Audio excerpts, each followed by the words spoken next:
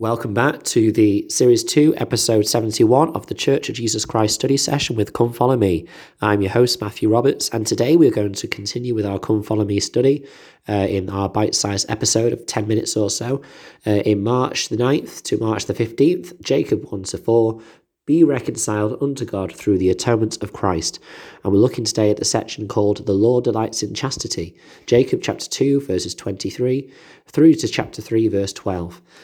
Now, this is where Jacob gets really heavy, and he just completely blows out, into the open what the main issue is with this people, that they are being sexually immoral. Now, today, because of the order of what he says, we're going to be focusing a lot on what he says about how the Nephites seem to have begun a practice of having a plurality, basically multiple wives, and just obviously how interesting this is when we consider the early restoration of the gospel on the earth in the latter days. So in Jacob chapter 2 verse 23 it says, "But the word of God burdens me because of your grosser crimes. For behold, thus saith the Lord, this people begin to wax in iniquity. They begin they understand not the scriptures, for they seek to excuse themselves in committing whoredoms because of the things which were written concerning David and Solomon his son." Now, obviously, this is what he has been leading up to. But what's interesting is how the sin that he's speaking about now is linked very much to the sin that he just mentioned previously, which when I looked, I realized that we're not really going to be looking at all in the individual study, so I'm going to relate to it today as well. John W. Welch said, I recently read in an article in the Deseret News about a study done in Holland. It showed there was a direct correlation between power and promiscuity. Typically, the more power an individual has of any kind, whether it be corporate, political, or economic, and the more that individual ascends into the higher ranks of power, the more likely he or she is to be involved in some form of sexual infidelity. Power tends to get to people's heads, and when they get power, they think they are immune or can get away with things that are risky. Many of us could probably name celebrities or social elites who fit this pattern. And then he goes on to say, in every case of divorce that I personally know, the divorce was preceded by some other issue, such as seeking wealth or worldly acclaim. It may start with smaller things, and then you get to the bigger stuff, because all of a sudden the spouse and the children you can seem like a detriment to your getting ahead or putting yourself first. One of the reasons Jacob spoke in the temple, where everyone was present, was so everyone would be on guard and help each other in strengthening family relations, close quote. So obviously, in order to consider that, we need to jump back a few verses to verse 18, where Jacob says, "But before ye seek for riches, seek ye for the kingdom of God." The Book of Mormon Central did a know why number 518 called "Why Does the Book of Mormon Warn Against Riches?" Because of course, what is not being said here is that riches in themselves are evil. However, it's how we gain them and what we do with them that can lead to problems. Within this know why, it says, quote, "Determining whether accumulating riches is good or bad depends on why they are being sought and how they are used. Using wealth to clothe the naked and to feed the hungry and to liberate the captive and administer relief to the sick and the afflicted is good and noble before the eyes of God. In contrast, flaunting wealth in the pride of your hearts, wearing stiff necks and high heads because of the costliness of your apparel, and persecuting your brethren and sisters because ye suppose ye are better than they, because of your wealth, is sinful and immoral." It goes on later to say, quote, "In another memorable instance, Jesus taught his disciples with deliberate hyperbole. It is easier for a camel to go through the eye of a needle than for a rich man to enter into the kingdom of God." The context of this saying was a rich young man, identified in Luke's gospel as a ruler, who was remorseful to sell his riches and follow Jesus, for he had great possessions. This context suggests Jesus' hyperbole was in response to the unwillingness of the rich young man to put serving God and those in need before his own monetary desires, close quote. So it's something which we're probably very clear on, but that it's not the riches themselves that are, the source of all evil or pride. It is the pride behind the money. It is the way we get it and what we decide to do with it that really has a reflection on our standing. And again, it's not because it's evil, but it's because it's where we put our heart. Is it that we put our heart in the Lord and our fellow men, or is it that we put our heart into this material gain? So going back to Jacob's discourse on sexual immorality, in verse 24, he carries on and says, "Behold, David and Solomon truly had many wives and concubines, which thing was abominable before me, saith the Lord." Now, this is where we get into an interesting discussion. So Franklin D. Richards and James A. Little, who were the authors of a Book of Mormon commentary, said this, quote, "Had plurality of wives been sinful in man, the inference is reasonable that it would have been equally condemned.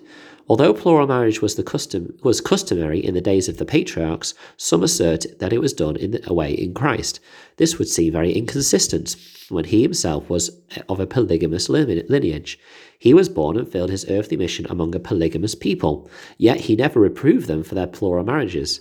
There was nothing in the inspired writings to infer that he reproved or did away with either polygamy or monogamy."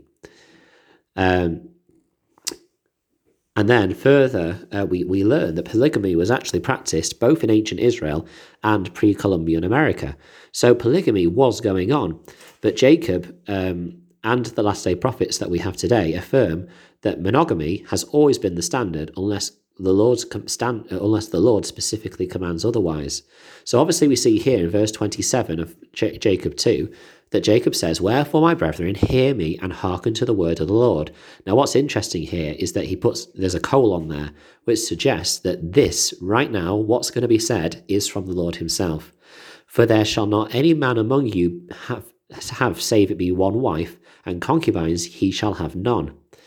But then in verse 30, there's an interesting kind of caveat put at the end of these words. Jacob says, "For if I will, saith the Lord, raise up a seed unto me, I will command my people. Otherwise they shall hearken unto these things."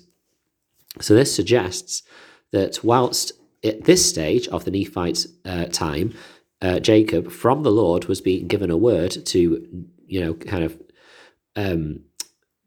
go against any sort of polygamous practice, it suggests that there is times where the Lord may require it to raise up a seed unto him.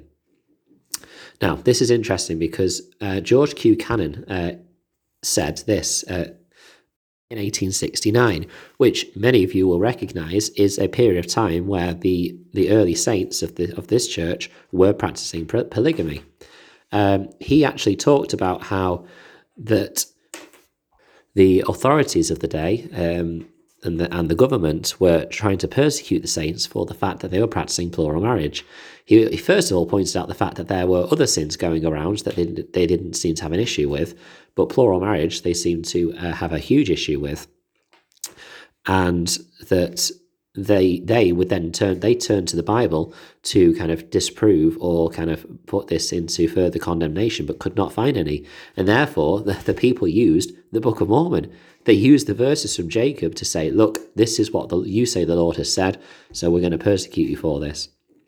George Q. Cannon said this, quote, yet this attempt, whenever made, cannot be sustained, for Brother Pratt clearly showed to you in his remarks the other day that instead of the Book of Mormon being opposed to this principle, it contains an express provision for the revelation of a principle to us as a people at some future time.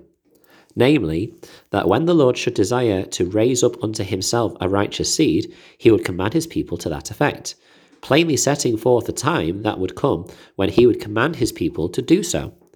For me, this practice of polygamy, there's two questions that I have, which if anyone could answer, that'd be great. But, if it can't, then it suggests to me that the polygamy at the early stage of the Latter-day Saints church was called of God. First of all, one argument that people have, as George Q. Cannon points out there, is that if Joseph Smith authored or wrote rather than translated the Book of Mormon, why would he write a section clearly denouncing the practice of polygamy, where such practice isn't even mentioned anywhere to be disregarded or condemned in the Bible, and then bring it in, literally a few years later in himself? Obviously, that would be a foolish thing to do for a false prophet.